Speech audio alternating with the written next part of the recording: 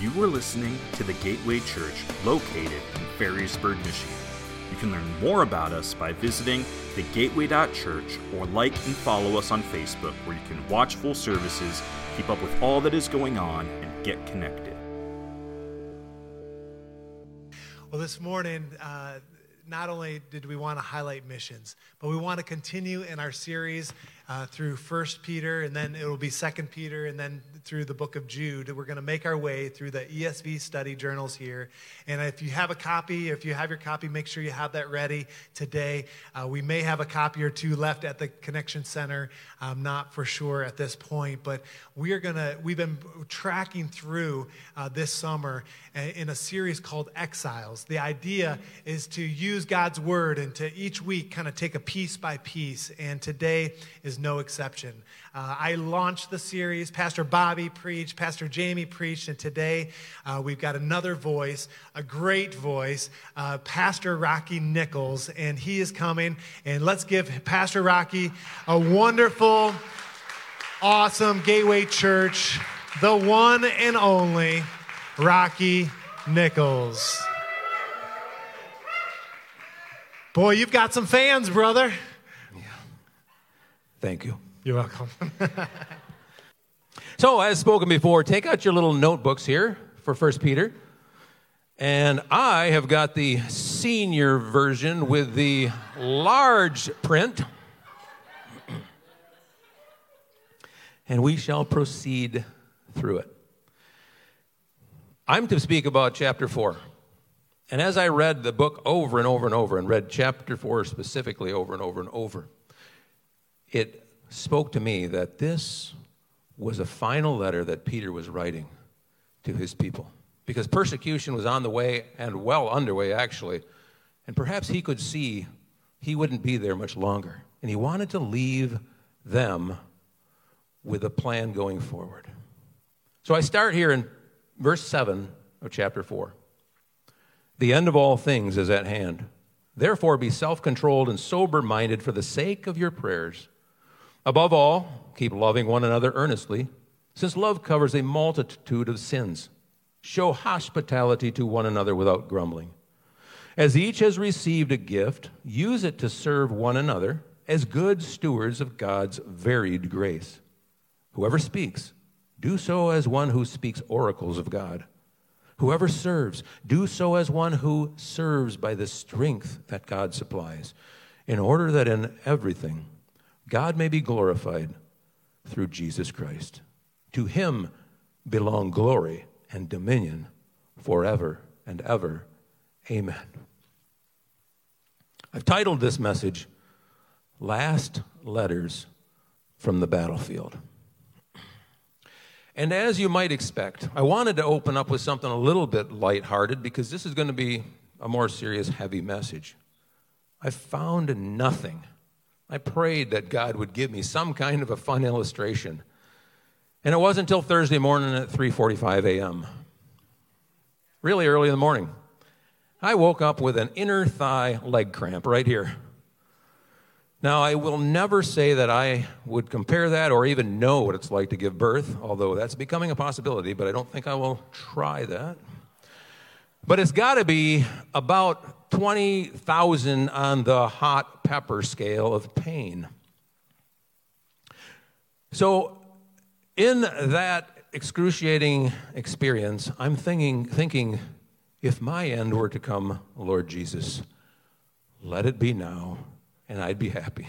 So that's my illustration for today, as feeble as it may be. Let me ask you this. Have you ever experienced a paradigm shift? A paradigm is your view of the world and how you fit into that view and how you proceed through.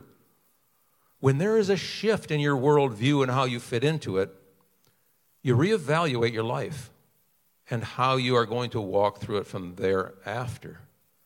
Most people have them, more than one. If you're a born-again believer, you should have a paradigm shift just because of that. I've had several, but the most impacting for me was when my mother had a near-death experience. She was going to have an outpatient surgery. We just expected by the weekend she'd be home and everything would be normal, but it didn't work that way. She nearly died, and through some prayers with an Assembly of God pastor, within a few minutes, literally, the doctors found what was wrong and sewed her back up, and she was okay. That impacted me so much that I reevaluated my plan for my life, and I shifted onto that new plan. And I also wrote that story down, and I sent it out in a letter to every family member, every friend, every coworker. I even sent them randomly to people in the phone book. 246. I think I've got 2 to 4 left. And for years later, I would still hear stories of individuals who had held tightly to that letter, and it really ministered to them. As I was writing this, through the weeks that I put this together, one of my coworkers asked me, about it. And I said, well, all I got really at the moment is just the title, Last Letters from the Battlefield. He said, can I share my story? I says, absolutely. He was in the Army in Afghanistan.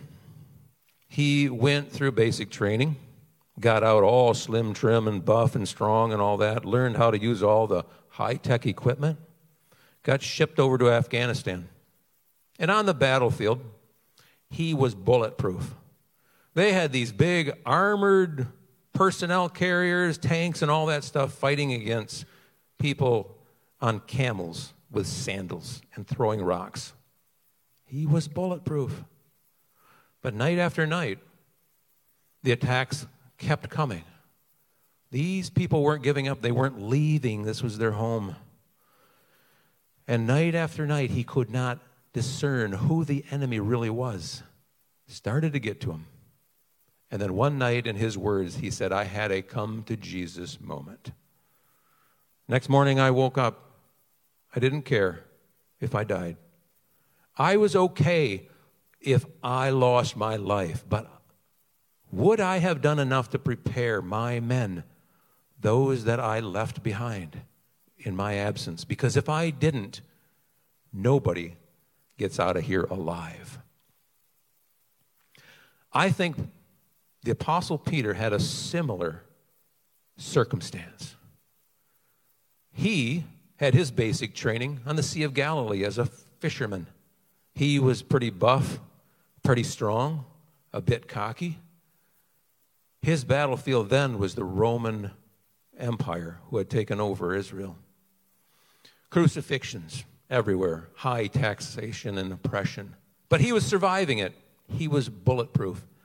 Then the Savior of Israel showed up, Jesus, and he followed him. He followed him to the point where Jesus, his Savior, died, was buried, but resurrected. But then after a few weeks, he ascended into heaven. And now Peter and his other disciples are on their own. That was the metaphorical come to Jesus moment. From that point on, those disciples and Peter cared not for their lives, but they would wonder, if we're gone, have we done enough for the people that we leave behind? Because if we have not, nobody gets out of here alive. You and I will encounter an end of all things. Perhaps it's our personal end to our life. Perhaps it's Jesus coming and the end of this world system as we know it. Peter tells us how we should proceed. The first point that Peter makes substantially is this: to be holy. Do not be conformed to the passions of your former ignorance, but as he who called you is holy, you also be holy in all your conduct, since it is written, you shall be holy, for I am holy. You and I were created in the image of God, so we are to be a reflection of that image. The word holy in the Greek, in its perfect sense, stands for apartness, sacredness, or separatedness. In its imperfect sense, it is to be set apart for some specific purpose. God is perfect. He is set apart from all things that are imperfect. We are imperfect, therefore we are set apart for a specific purpose, and that purpose is to bear his image. What does it mean to bear the image of God? Theologians have debated this, scholars have debated this, and given a pretty good understanding, but none of them really hold water for me, because all of them assign characteristics that can be duplicated outside of Christians and human beings, except for one: an assignment.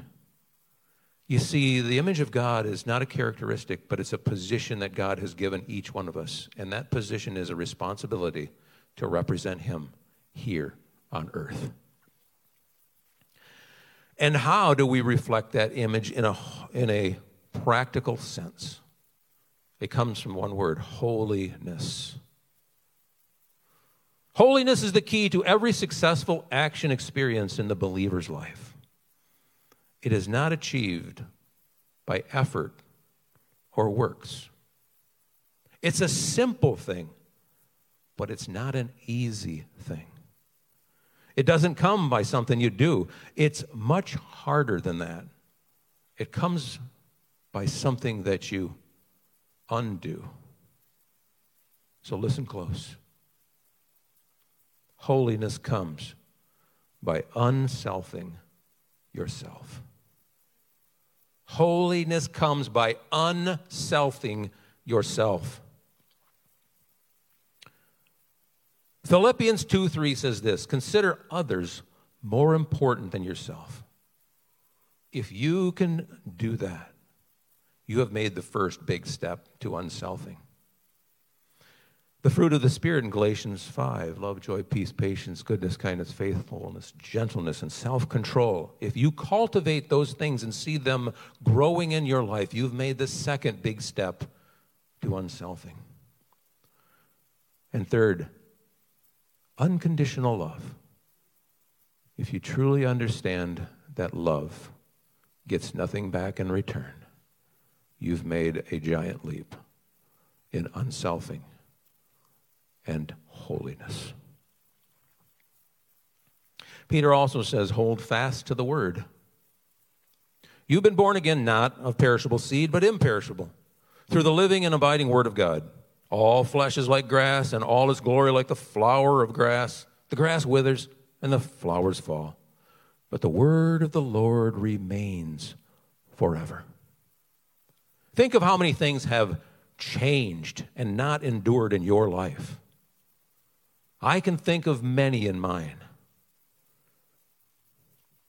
I remember when people used to write letters and we would receive them. I remember actually using a telegraph to send money. I remember that spinny dialy thing on the wall, the telephone. And then we had email, and then cell phones, and now we're into Facebook. What next? This is the audience participation part of the program, by the way. Oh, excellent. Artificial intelligence. Thank you. I don't remember, but I remember my dad telling me about a thing called Sputnik that tumbled through the sky. It was the first satellite ever from the Russians. Panicked America. Then Gemini, followed by the Apollo missions. Then the space shuttle and the space stations. I remember seeing them pass overhead. And then Skylink. I almost was breathless when I walked out one morning and saw 180, as best as I could count, satellites in a line pass over my house. What next? This is where you say, what next? Family meals around the table. I remember those wonderful times. Then TV dinners. You could stick your fork in the potatoes and pull out a square. It was the best ever. Fast food drive-thrus. Now Uber Eats.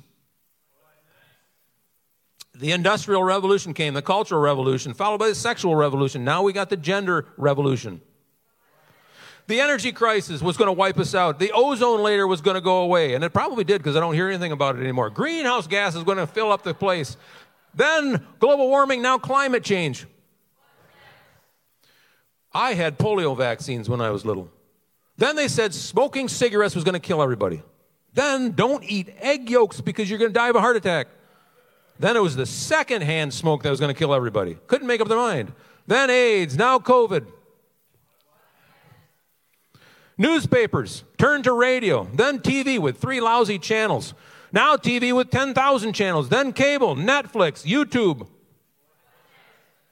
Sunday AM and PM services. Then it changed to just Sunday morning services. Then it changed to just some Sundays. And now it's kind of online. And then there were lions and tigers and bears. Nice. We are but grass that withers, but the word of the Lord endures forever. Peter says, remember that you're a sojourner, an exile, a pilgrim.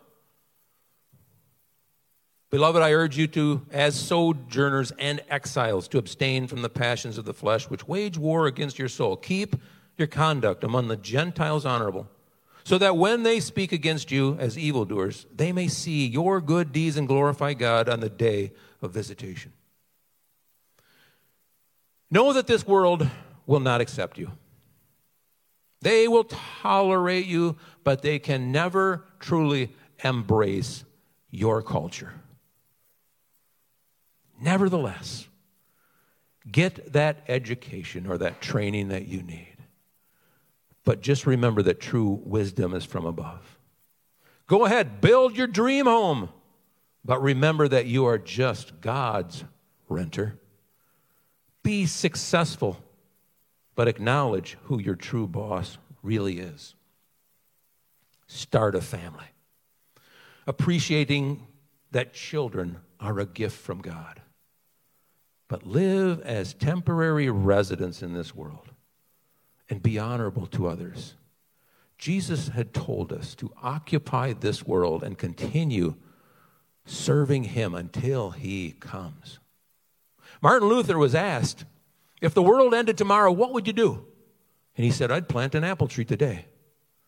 I don't know if that was really said, because if he really knew the world was going to end, what's the purpose? But the premise of that makes sense because we really can't know if the world's going to end tomorrow.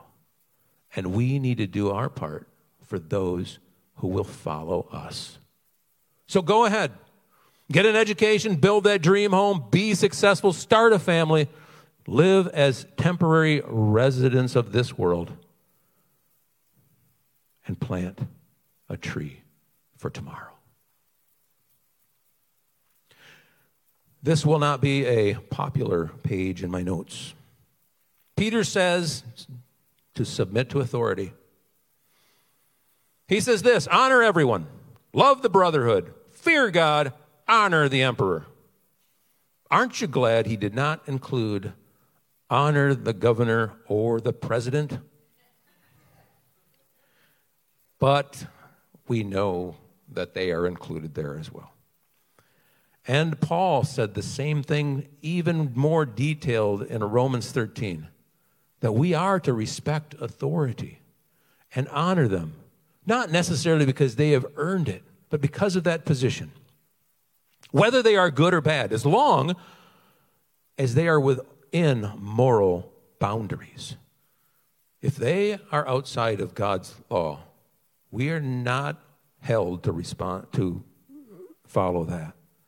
But God has placed them in authority. So if as the sign says, your governor is a bad word, and she does something right, you be the one to commend her for that she did right. If your president is as fumbling as some people think, but he does something right, you be the people who commend him for doing something right. If your boss is a Mormon or a word that sounds like that, and he or she does something right, you be the one who commends your boss for that which they have done right. You see, if we set the example to defy authority, then who sets a standard to honor anyone afterwards? We have to stand for what is right. But when we confront our adversaries, do it with honor and respect. Peter also says to honor your spouse. Wives, be subject to your own husbands, so that they may be won without a word by the conduct of their wives. Likewise, husbands, live with your wives in an understanding way, so that your prayers may not be hindered. There are possibly men in this room who have lost God's favor because they refuse to lead their family. There are possibly women in this room who have lost God's favor because they refuse to let their husband lead the family. It's a partnership. It's not better and lesser. It's equal with different assignments. My simple analogy here is a pilot and a co-pilot. The Federal Aviation Administration has decreed that the pilot commands and operates and leads the airplane. The co-pilot assists and supports so that the pilot can fly unencumbered.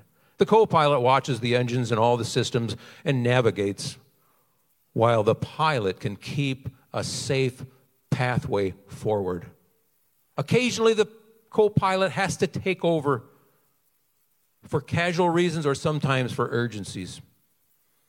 God has decreed that the man leads the home and that the wife supports the man so he can lead the home unencumbered. Occasionally, the wife has to take the lead in the home, sometimes temporarily, unfortunately, sometimes permanently. But when God's design for marriage is followed, it executes balance and order in a family. It brings stability to society. It gives strength to a nation. Something that our world may have lost forever. Something that we in this room must preserve. Peter says to fight evil with good. Do not repay evil for evil or reviling for reviling, but on the contrary, bless. For to this you were called, that you may obtain a blessing.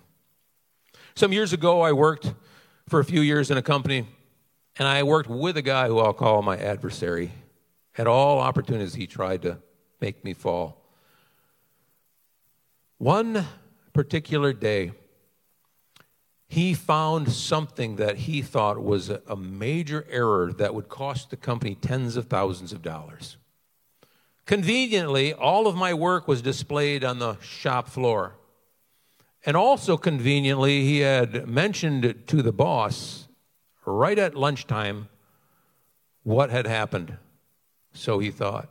And I was called down when everybody in the company was gathered around who had already been told something about what was going on. My boss was furious, and he said, look what you did or didn't do. You forgot to do this here. You forgot to do this here. Here, that's all missing. All this work for weeks, tens of thousands of dollars is scrap because you failed and you were negligent in your job. My jaw just dropped because I thought, what are you not seeing here? I said, what you just pointed out wasn't theirs right there. It's just look, there it is. That's all in there. It's over here, it's over here. All this stuff is done right to the print. What are you talking about? My adversary, with a big gulp, disappeared.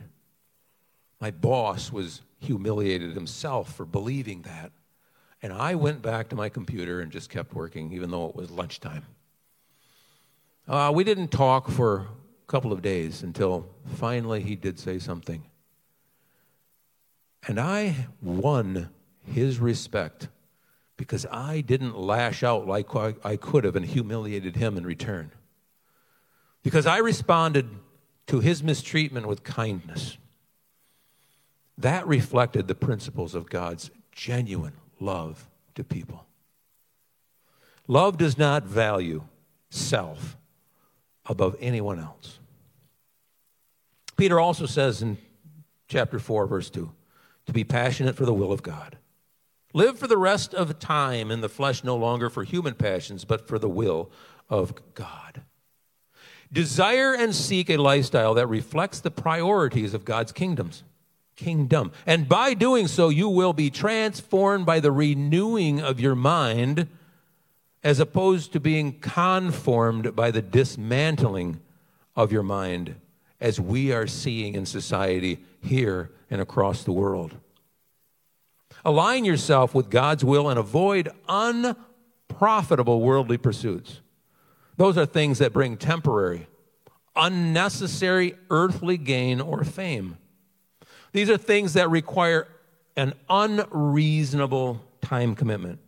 They are things that take you away from your real responsibilities. And I'll step on a few toes here, but remember, I've already stepped on my own because these are examples from my own life. Always gone hunting and fishing because I need to provide food for my family. Well, I've done the research.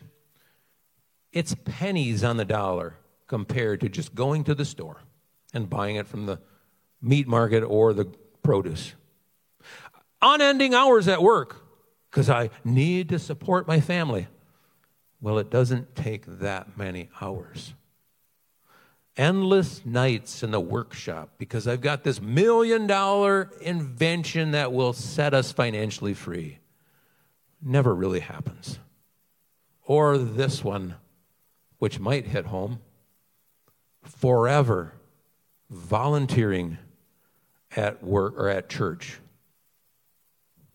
Sometimes even the good things can become bad things. When you really need to be at home, investing your time with your family. You see, God's will is most often found in the very simple, everyday, mundane things that we are usually too good and above doing. But that's what God wants us to do first. I don't want to totally burst your bubble, because you can spend time on all those other passions you have, but the key word there is spend time. You can only spend that time after you have invested the time in the things that God has given you of eternal value.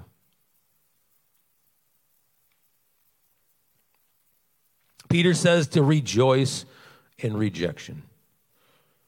Therefore, let those who suffer according to God's will entrust their souls to a faithful Creator while doing good. I cannot explain away the text here, as some of us and myself might like to do, because this world is filled with pain and suffering. God Himself sent His beloved Son to this broken world to be abused, to be mocked, literally to be tortured and executed. And Isaiah said that God Himself was pleased to do so. Not to see the pain and suffering on His Son, but He was pleased that His Son submitted and went willingly. You know, most of us will experience social discrimination because of what we believe and who we are. But we shouldn't proceed through that in a disingenuous fashion saying, woe is me. But we should develop a thick skin. There's a story about a donkey in the well. I don't quite understand the origin or the point of the story as it's usually told. So I won't give you all the details, but there's a donkey in a well for some reason, and the townspeople are shoveling dirt on top of this donkey. I guess they're tired of hearing it crying, and they can't get it out of the well, but they're shoveling dirt on top of this donkey. And every time the dirt hits the donkey's back, it shakes the dirt off and takes a step up. More dirt comes down, he shakes again, he takes a step up. Eventually, to their surprise, The donkey has shaken all of the dirt off and has stepped all the way up to the well, which is now full, and he gets away. You and I are not very effective as image bearers if we are always a victim.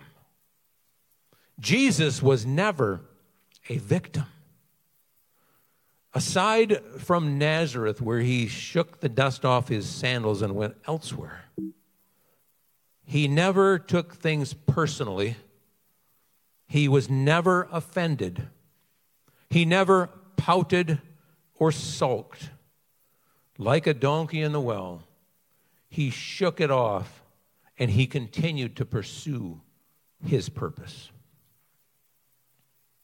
And there are some final instructions from chapter 5, and I'll focus on this one. Peter says to be watchful and on guard, for your adversary, the devil, prowls around like a roaring lion, seeking someone to devour. And that brings us back to that original point about holiness. We can defeat our enemy by unselfing ourself. When your concern for self becomes so insignificant compared to your concern for others, then you've disarmed your adversary and you win the battle. But we're in a war and other battles will come. But understand this point. Roaring lions are actually quite lazy.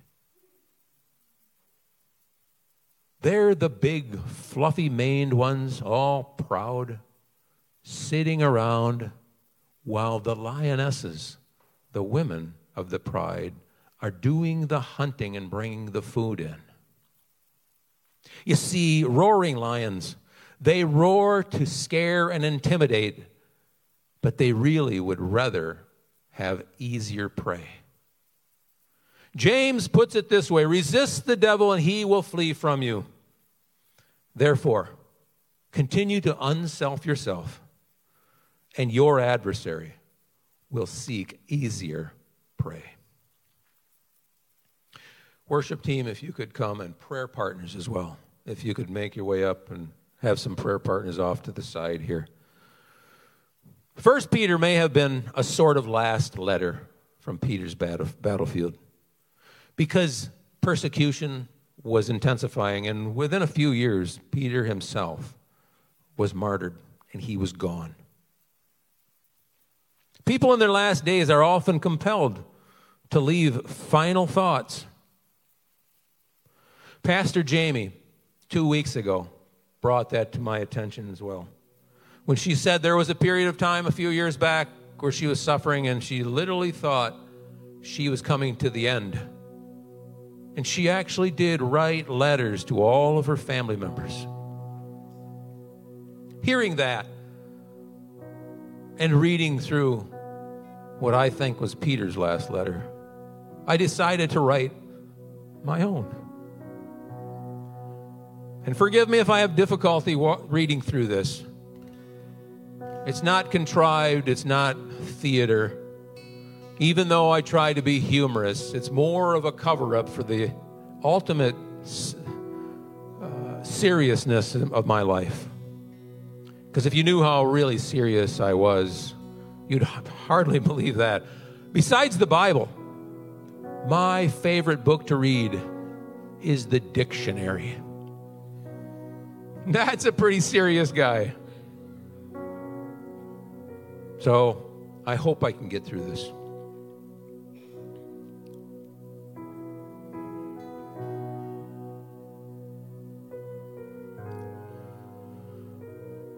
To the love of my life and my dearest sons, if you're reading this, then God has called me home.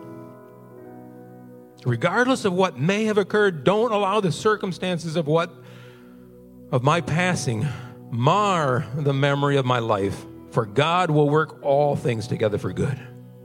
Just know this. I love you. I always have, I always will. And keep these things the highest priority in your life. First, trust God's word. Study it, absorb it, live it. It's the only thing that has and will endure. Second, place God's center in life. He is the reason you exist. In Him is your full purpose. And third, remember, you're just a traveler through this life. Don't cling too tight. Your journey ends soon enough. My prayers have always been that I prepared you well enough and that you finish well.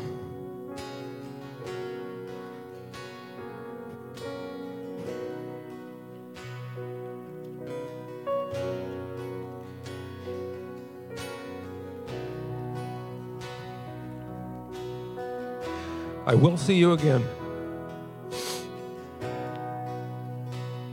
Yours forever, Dad.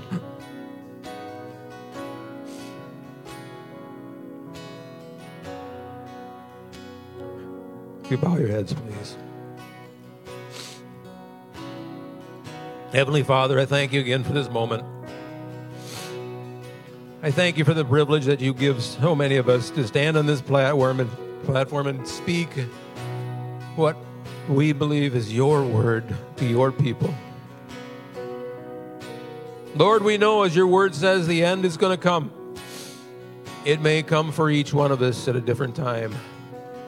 It may come for all of us when you call your church home.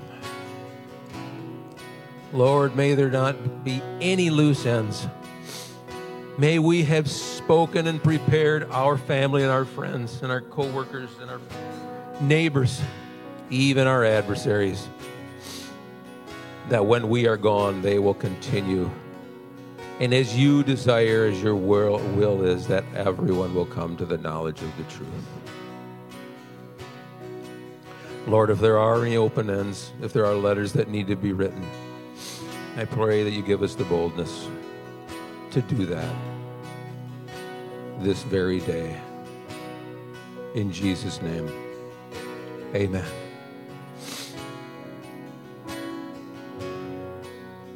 So I ask you again, has your paradigm or your worldview ever changed? Perhaps it needs to change today. Perhaps you need to step into that eternal timeline and commit your life to Jesus. Perhaps you've done that, but you have loose ends in life.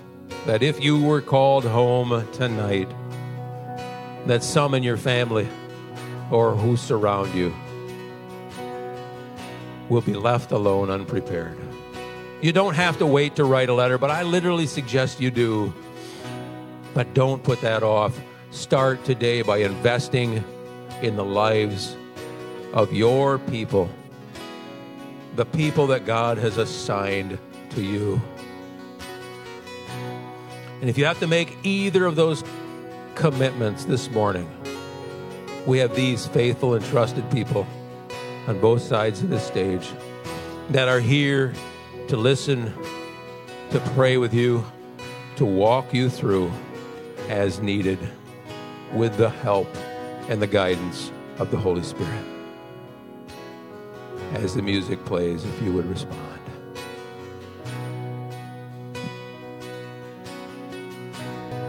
Praise God. Thanks, Pastor Rocky, for bringing the word. It's just a good reminder that we need God's word in our heart. What 1 Peter is all about is, as we've got an overview today again, it's about living as exiles. We're not meant to be, this is not our home. We have a future home. I want to encourage you, next week we're going to finish 1 Peter chapter 5, and this will be a great week to reread, to go through, and maybe even write your own final letter to your family, like Pastor Rocky was encouraging. But the thing that is most important is that this is changing us. It's helping us to live this life. Let me pray. Lord, I thank you for this day. Thank you for your encouragement. Lord, I pray that these words would not just fall on deaf ears, but God, that it would change us from the inside out. Lord, I thank you, God, that you are helping us live as exiles in a world that's not our final destination. And God, I pray that it would not only be meaningful for us, but God, it would spill over on others so we could reach one more. God, I pray this. And now, Lord, as we leave, I pray that you'd go before us, behind us, and all around us. In Jesus' name. And all God's people said, amen and amen. We love you. Thank you so much for being here. God bless you. Go in the grace of God. Thank you for listening to this week's message from the Gateway Church. If you'd like to find out more about our church, such as service times, giving, and ways to get connected, visit us at thegateway.church.